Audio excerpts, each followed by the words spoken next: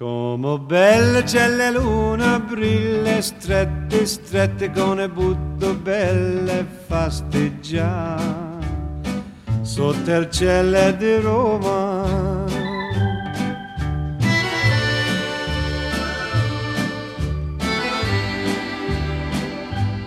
Down each avenue or via street or strada, you can see him disappearing two by two.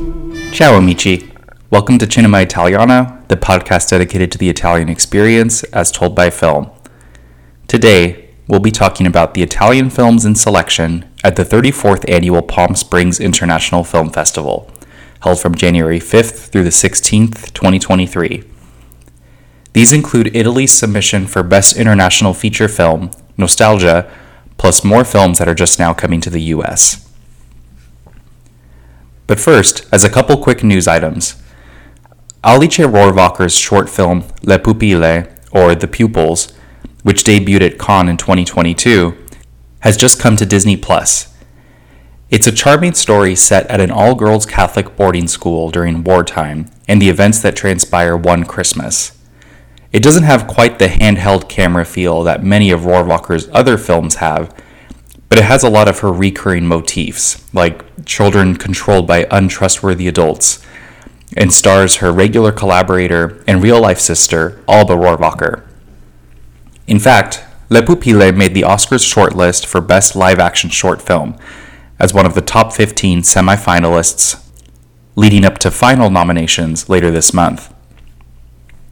Le Pupille is available to stream on Disney+, but as a note, if your language settings are for English, it will default to a dubbed version of the film, so you'll have to adjust your settings to Italian audio to get those original voice tracks. In other festival news, The Eight Mountains, directed by Felix van Groningen and Charlotte Vandermeech, which also debuted at Cannes last year and won the Grand Prix, will be coming to North America at Sundance in a few days, January 20th, 2023, and will also be available to stream online starting January 24th. I'll include a link to this in the show notes. I'm looking forward to seeing this one myself. And now, on to the 34th Annual Palm Springs International Film Festival.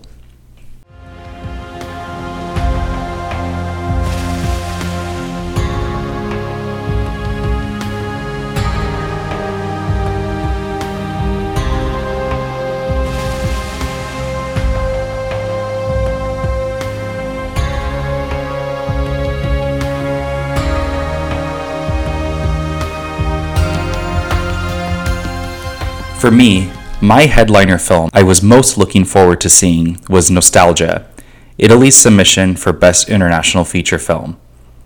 It's directed by Mario Martone and stars Pier Francesco Favino as a middle-aged man who returns to Naples after having moved away for 40 years, and he's forced to confront his childhood best friend, who has since become an underground crime boss. It's deliberately paced, with Pier Francesco Favino playing somewhat against type, as a more meek, mild-mannered personality compared to his usual dashing and confident self. He's come back home to Naples to help out with his aging mother, then he gradually sets down roots by buying a new apartment and reconnecting with his local church and community. Similar to Padre Nostro, another recent movie starring Pier Francesco Favino, Nostalgia also seems to have a queer subtext. Favino's character Felice clings to this strong connection with Oreste, his childhood friend who has since become a crime lord, in a way that feels deeper than a typical friendship. They haven't seen each other or apparently communicated at all in 40 years, but Oreste, or the memory or meaning of him, seems to be Felice's North Star as he settles back into life in Naples, even buying a home while his wife is still in Cairo. His pull to Oreste isn't fully unpacked or rationalized, as he refuses to report the crimes that Oreste has committed to authorities. But Felice can't fully dig into why he doesn't report him any further, simply beyond the fact that they're best friends. Naples I still haven't been to, but what I'm assuming was location footage feels very authentic to a big city in contemporary Italy, with scenes of a bustling piazza, Vespas zooming around, and that blend of classical with modern. Beautiful cityscapes and ancient sites, as well as dirty alleyways and a reflection of real contemporary life. This movie's not meant to be a travelogue or anything, but the depiction of Naples feels so rich and textured as a spot-on representation of an Italian city.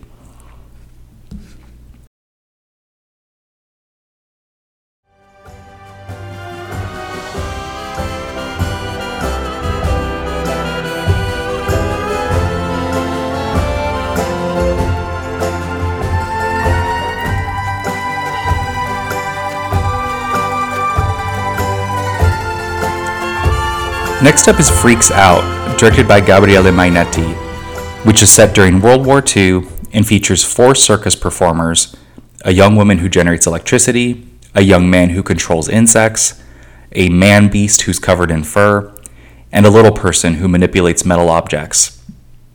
The owner of their circus, who is Jewish, is captured by the Nazis, and the circus performers band together to free him and others from the horrors of the Holocaust.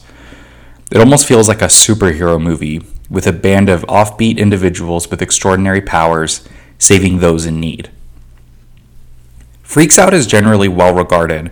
It won Best Producer in several craft awards at the David Di Donatello Awards that year, winning over Paolo Sorrentino's The Hand of God in several categories. And even at the Palm Springs Film Festival, I heard enthusiastic chatter about it at almost every screening I attended. It was certainly well made and looked like it had a bigger budget than a lot of Italian movies, but the overall premise, the superheroification set during the Holocaust, just didn't sit right with me.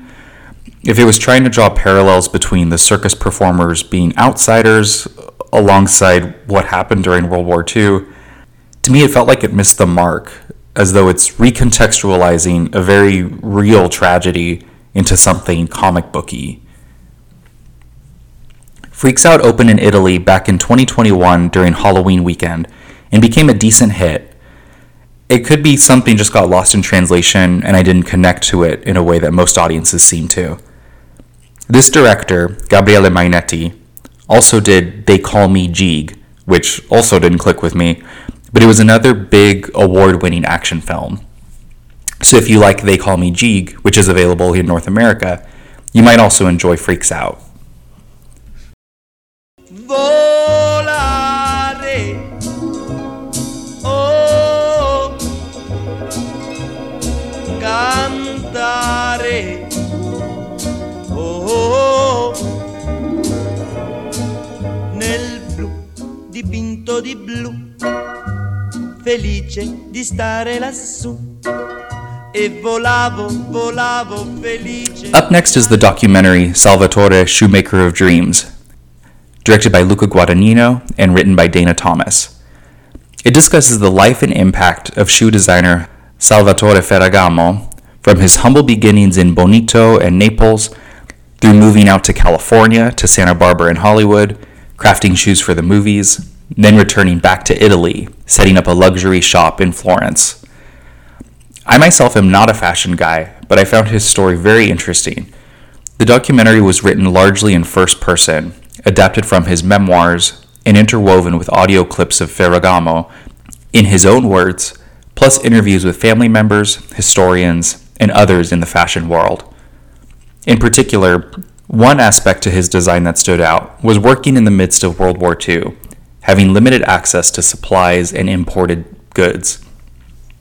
These limitations were what drove much of his creativity, making do with what he could access, designing shoes out of materials you'd never expect, like wine corks.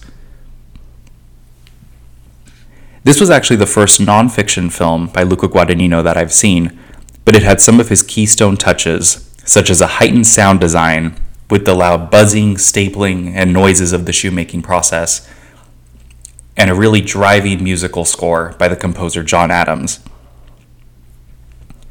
This documentary premiered at the Venice Film Festival back in 2020, and it's just now being released theatrically in North America by Sony Pictures Classics. E sognò la libertà,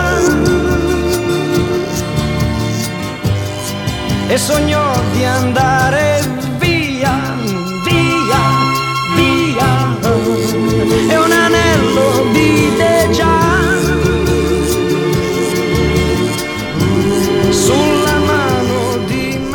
Next is Where Life Begins, directed by Stefan Freis.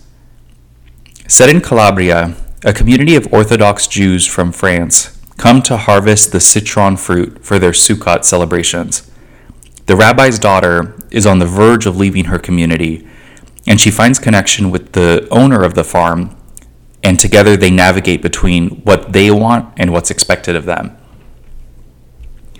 I like this film quite a bit, especially how it lets scenes breathe and play out in a way that felt natural. The camera was often in medium shots, and it would stay still, allowing movement or characters' realizations to develop in a way that felt more restrained, rather than jumping in for close-ups or fast editing. The mellow tone set through this editing added to how quiet and possibly complacent the characters' lives have become. One thing that could have been handled differently was the depiction of the Orthodox Jewish community. Esther, the rabbi's daughter, feels increasingly repressed by the church and desperately longs to break out, which is perfectly valid, and that's her character journey. But there's no real counterbalance to show the strong sense of community or the good that others in the group feel as a result of being in such a tight-knit world.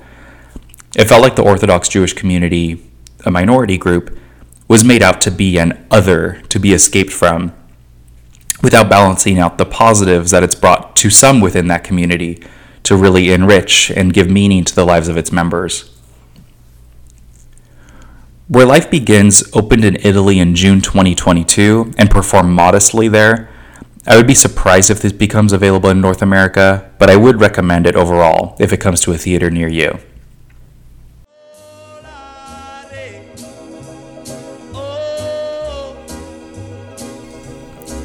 As always, thank you so much for listening. Please be sure to subscribe, rate, and review on Apple Podcasts, Spotify, and your choice of podcast platform. You can also follow the show on social media, on Instagram, Facebook, and Twitter. Until next time, ciao amici. Degli occhi tuoi blu, felice di stare qua